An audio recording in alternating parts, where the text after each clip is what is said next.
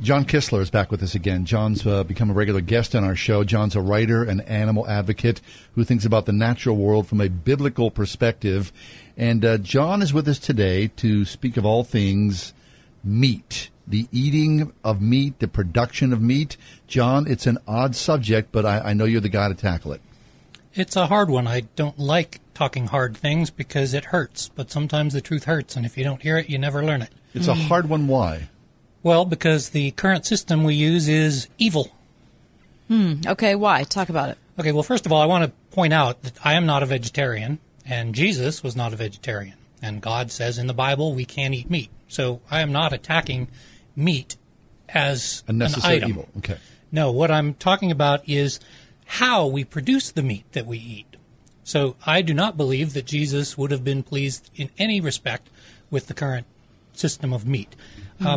If Christians are going to talk about cruelty in any real sense, we can't just talk about pets or wildlife, because 97% of the animals that people kill on Earth are eaten.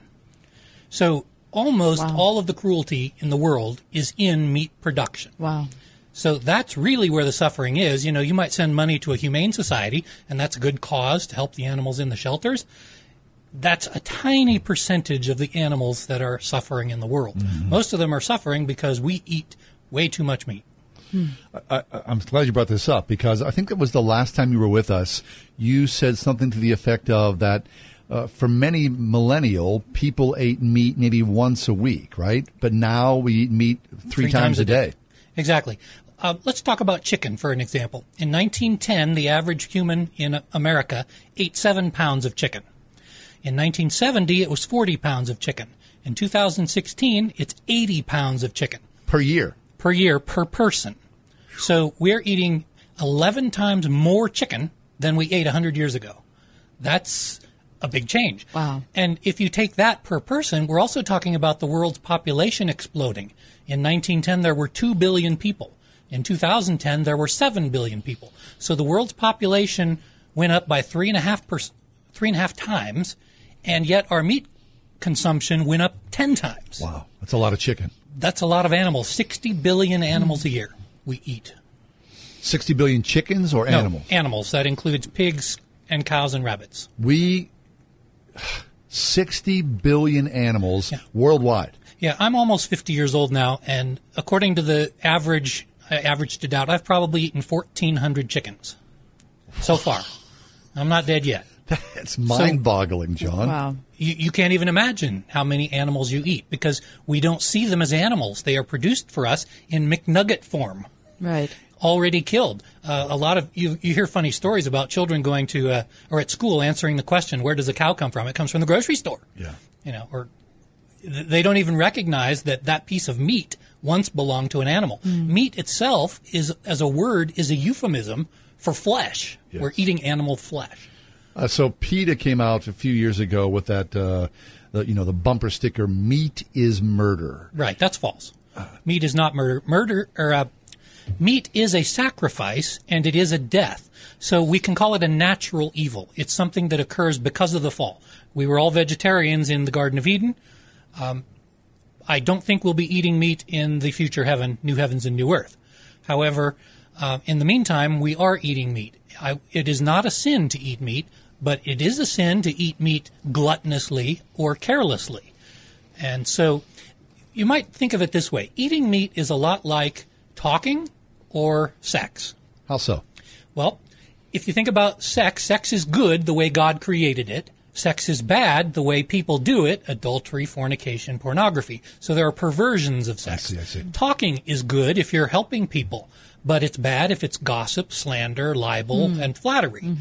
Same way with eating meat. Eating meat is good if it's done in a godly manner by godly principles, but it's twisted when it's done in a manner that's cruel and debased. So the production of meat in this country, obviously a multi-billion dollar industry. Can you talk about that flow of what that looks like, the growing of meat for our consumption? Sure, let's just do chickens. We'll leave out pork and beef for the moment. Okay. If you take a chicken's life, a chicken is no longer produced by the copulation between male and female chickens. They are genetically unable to reproduce because they're so fat. They're all done by insemination, artificial insemination. The same is true of pigs and cows and rabbits and turkeys. None of them have sex anymore. They're all in the lab. They're inseminated. In the hatchery, thousands of chickens are born every day. And by day 2 or 3, you can tell if the baby chick is a male or a female. If the chicken is intended at the hatchery to go to a laying farm to lay eggs, males are useless. So the people take the male chicks and throw them into a grinder. And they're ground up, billions of them, and served back to the chickens as food. So that's just how they start. Then you put them in a cage, you give them about half a sheet of paper worth of space, you cut their beaks off so they can't hurt each other, and you let them sit in their own poop for about a year. That's how long they'll last before they die, or before they can no longer produce enough eggs. So then they're thrown into the grinder. Now, if you're a broiler chicken, it's a little better. You have a shorter life, though. Broiler chickens have been genetically engineered. They used to live 6 months. Now they live 3 months. If you let them live more than 3 months, their hyped-up metabolism will give them a heart attack. Hyped up in what way?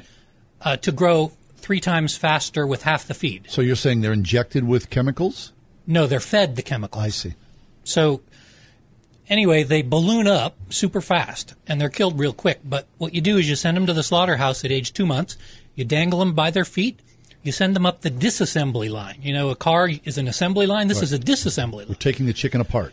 Right. You hang it from its feet. You send it over a bathtub where its head dips into an electrified water, hopefully to stun it. The trouble is only half of them get stunned.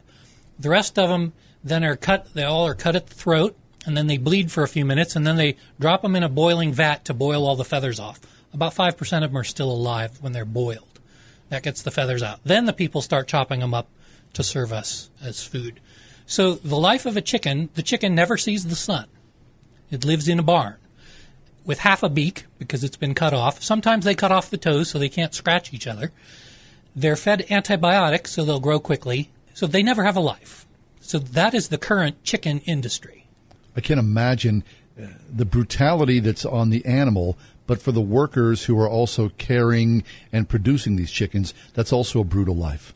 It is, and the slaughterhouses are filled with mostly undocumented workers because they work for less than minimum wage, and they have no health care, and once they're injured, they just go home. Wait, are you saying this is across the board in meat packing facilities as well? Yes, I would say, well, from the books I've read, a majority of the workers are probably undocumented workers or legal immigrants. Very few Americans can survive that kind of job. Uh-huh. You're talking about a line of 1,400 chickens an hour, 250 chickens a minute going by.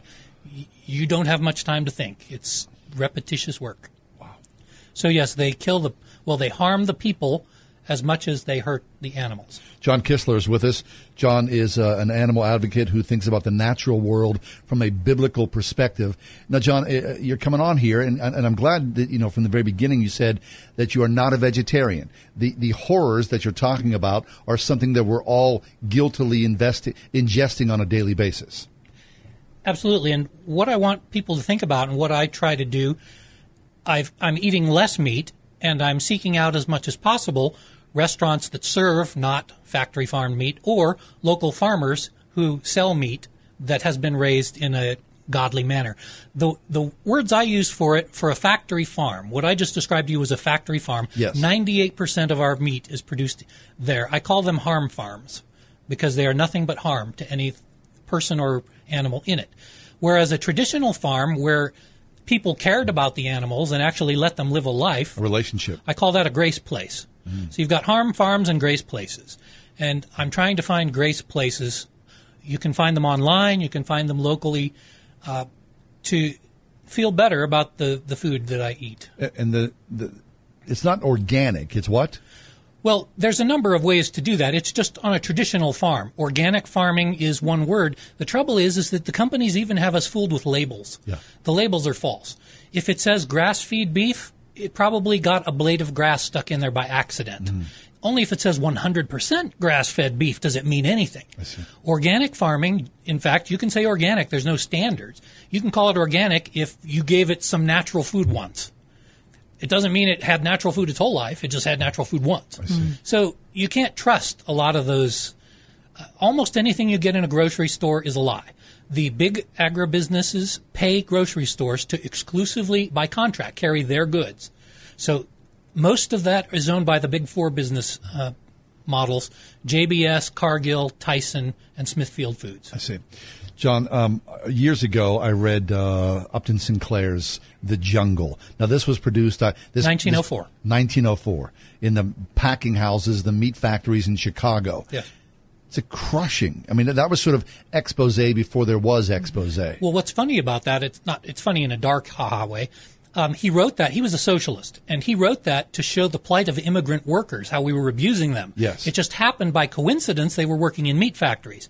And so when the big brouhaha stirred up about how nasty the meat system was, he famously said, I aimed at America's heart, and I hit it instead in the stomach. Huh. And the reason things changed is because Teddy Roosevelt was president, and he liked going up against big business. And he remembered from his Spanish-American War days how many of his men died from eating tainted meat in cans from Chicago. Whoa. You'd get your rations in a tin, you'd open it up and eat it, and you'd die. That's how bad the stuff was. So he jumped on the bandwagon, even with the socialists, to fix this problem, and they ordered the USDA to start the FDA food inspection program. I see. But unfortunately, in the 1980s, deregulation under Ronald Reagan, who was a good president in many ways, the USDA totally backed out of the inspection system. They do practically zero inspections now. The companies inspect themselves. Is that right? Yeah. So you get fecal matter mixed into your hamburgers. E. coli was never found in America until 1980s when we stopped inspecting. What we did is we changed the formula. Used to be you had to take out their intestines to get all the poop and urine out. Don't have to do that anymore. You can just mix it all into the meat. On that note, we're going to take a break. But when we come back, we'll continue our conversation about food, about meat eating and production, and how to do it the right way. John Kissler's with us, writer and animal advocate. Stay close on the ride home. Kathy's show continues on 101.5 WORD. We are talking about meat, the eating and production, the meat industry with John Kissler. John's a writer and animal advocate who thinks about the natural world from a biblical perspective. Now, let me reiterate, if you're just joining us, that John is not a vegetarian. None of the three of us are vegetarians. I'm married to one, and so I've kind of, and my husband became a vegetarian out of necessity, just because of some digestive issues that he has. But he's been a vegetarian now, a year and a half, and so because we're married, I end up kind of, you end up just doing that because you kind of want to eat the same food. I have to say, and this is just practically speaking, I haven't missed it that much. Mm-hmm. I mean, I probably eat meat. I mean, he never eats it. I probably eat red meat maybe once a month, once every 6 weeks or something like that. I have to say, I don't miss it that much. Now, that surprises me. I would not have thought that before we started down the path. And again, there's no self-righteousness associated with that. I'm not trying to save the world. I'm not trying to save the earth. It wasn't necessity. Yeah, it was just out of dietary necessity. But if you're thinking about this as an option, I have to say it's really worked for us. We have fish, and that's it. We don't do chicken or beef just because he can't eat it. Right. But I'm sure that comes with its own set of problems. John, have you looked at that at all? What, at vegetarianism or just eating fish? About eating fish, the fish industry. Yes, the fish industry is becoming worse. It's not totally bad yet, but unfortunately almost all the fish you get at the market now is farmed because the oceans are nearly empty. We've taken about 90% of the fish out of the oceans in the last 50 years. Really? Yeah. So you have to raise them in farms. Farms create pollution problems, and they tend to get sick more easily or catch sea lice because they're so close together. If one of them gets it, it spreads to the others. I see. So there are problems with it. It is better for you than some of the other meats. But you were saying you don't miss it that much, and I've found the same thing. I've found that fruit makes a very good substitute. I realize it's a lot of sucrose, which is sort of sugar, but it's natural sugar. And so it's not that difficult to eat less meat. I mean, we're already eating more meat than we're supposed to. I think doctors say we should eat 2.5 ounces of meat a day as a healthy amount. I think the average man eats about 6 ounces a day. So, if you're eating double the amount of meat, why not take it out of one of your meals? Yeah, and just the other thing I started to do about a year ago is to buy cage-free eggs because and again, this is not something everybody can do. I feel like I'm in a luxurious situation in my life that I can afford that because it's really much more expensive. But I felt like, we don't eat meat. We do eat eggs, and we eat a lot of eggs in our house. So I thought, well, this is one thing I can do. If we're not putting the money into meat, we're saving that on our grocery bill. The one thing I can do is buy cage-free eggs. So talk about that. There's a move in America and a lot in Western Europe and in Scandinavia about cage-free eggs. Yeah, well, it's remarkable if you look at a list of the good vitamins in cage-free eggs or regular eggs as opposed to farm eggs. Factory-farmed eggs have probably less than 20% of the good vitamins and minerals that you have in normal eggs. Really? Because they're not fed healthy food. They're fed whatever it requires to make more eggs. It's not the quality of the eggs that's important. It's the quantity in factory farming. The reason I heard you guys talking earlier about some of your favorite restaurants. I'll bet that the reason most of those restaurants taste so good is because they use real meat, not faux meat. We are living on faux meat. It's genetically engineered. It's softer. It's paler. It has less vitamins, but it makes for heavier weight, and they pay by the pound. So when you get a good piece of meat, I was in a restaurant in Michigan recently, out in the middle of nowhere. Excellent, excellent sausage and bacon. And I thought to myself, I'll bet this isn't fake meat. I'll bet this is from some local farmer here. You can taste the difference. Yeah. So, John, and people are tuning in and hearing us talking about meat and knowing that this is a Christian radio station, people would say, well, what's the difference? I mean, why would Christians care about animals and meat production and the quality of meat that they eat? Because the animals belong to God. They don't belong to us. So if we're going to kill them, we have to give them the life that God wanted them to have. The three biblical principles that I've found for treating animals, domestic animals, are these. They have to have proper food and water.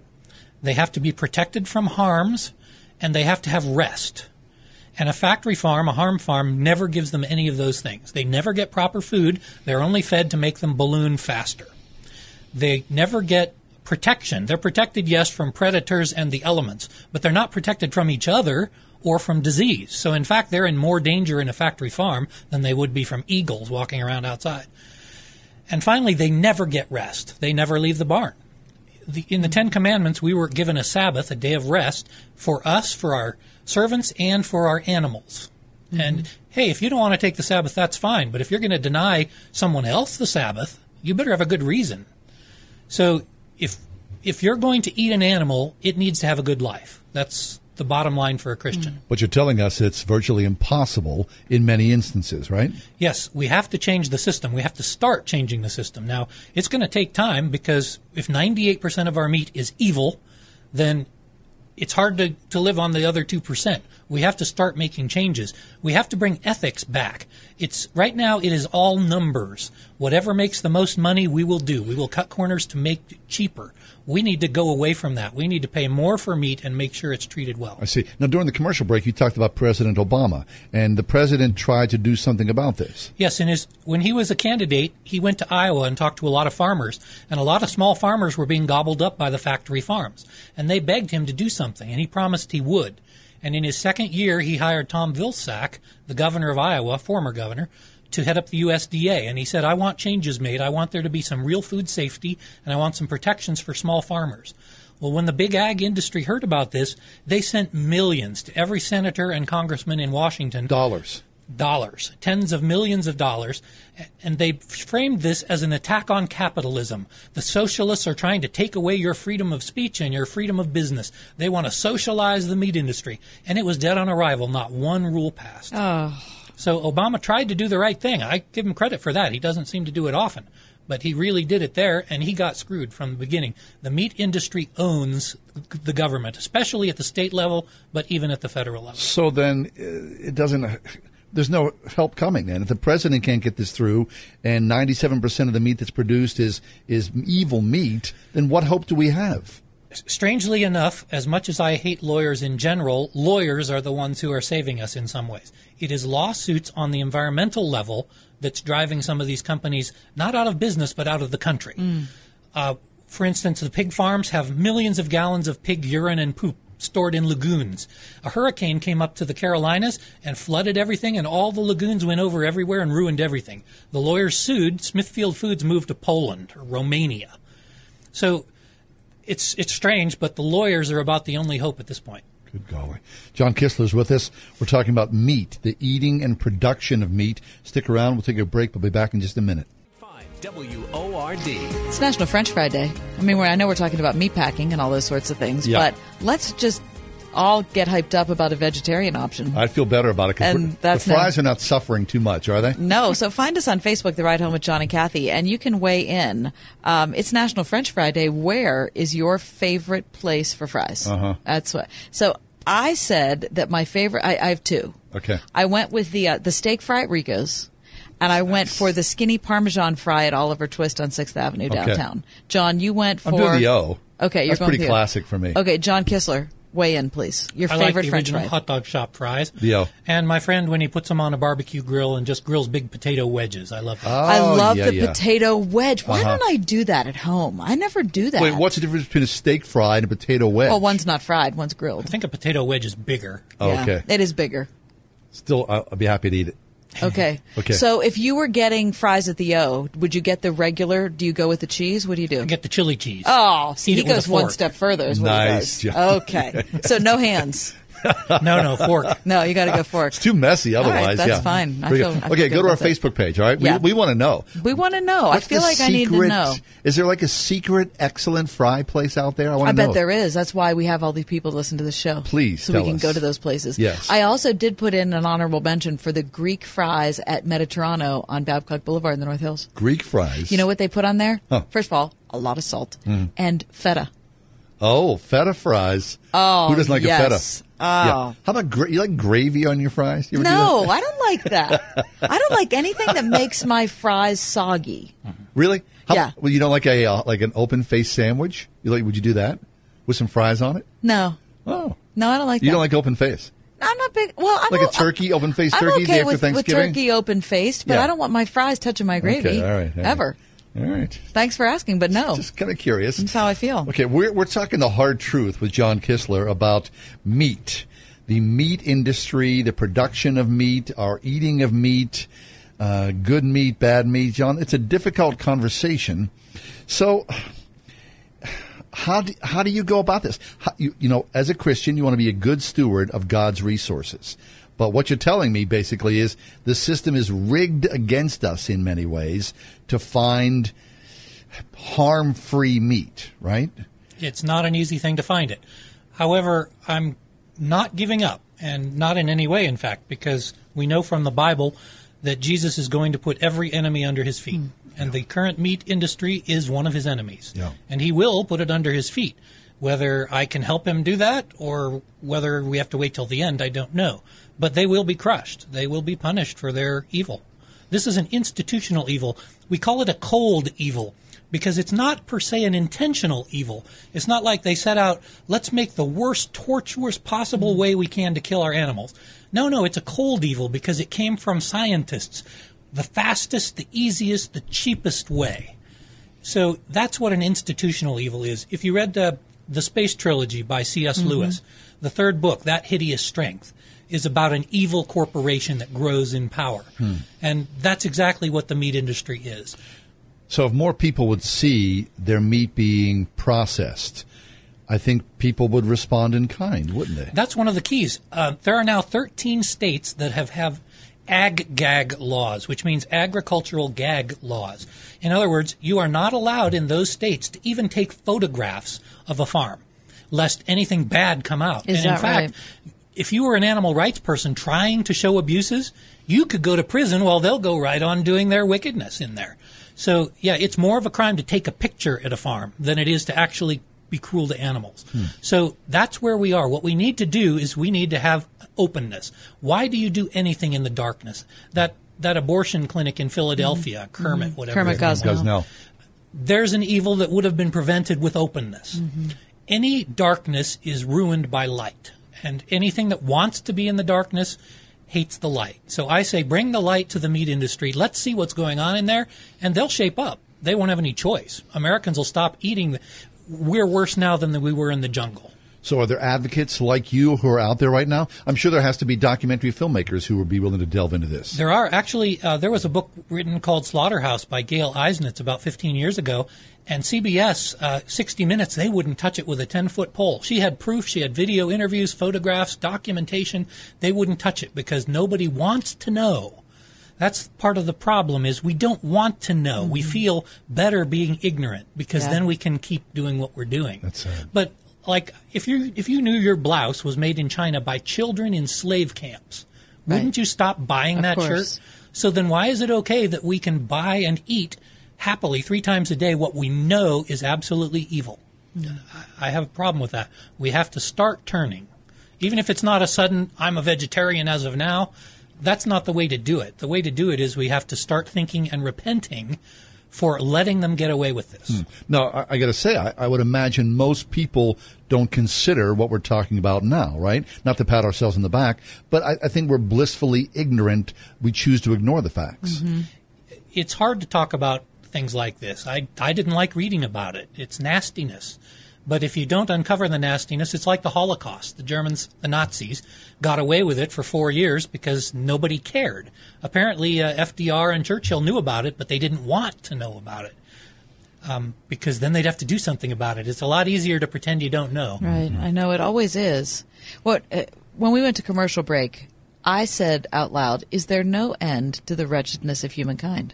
I mean, we can mess every part of a beautiful creation up in different ways. So it can be overwhelming, John. If you want to eat responsibly and you're not a millionaire, I mean, if you're a millionaire, it's easy, right? You can, spend, $12 a pound to get your ground meat or whatever. The average person can't do that. The average person probably can't even afford to get cage-free eggs, let alone, get 100% grass-fed beef. So what's your suggestion? Well, one easy way is actually, and surprisingly, eat more beef. It's the white meats, it's the chicken and the pork that are the most cruel.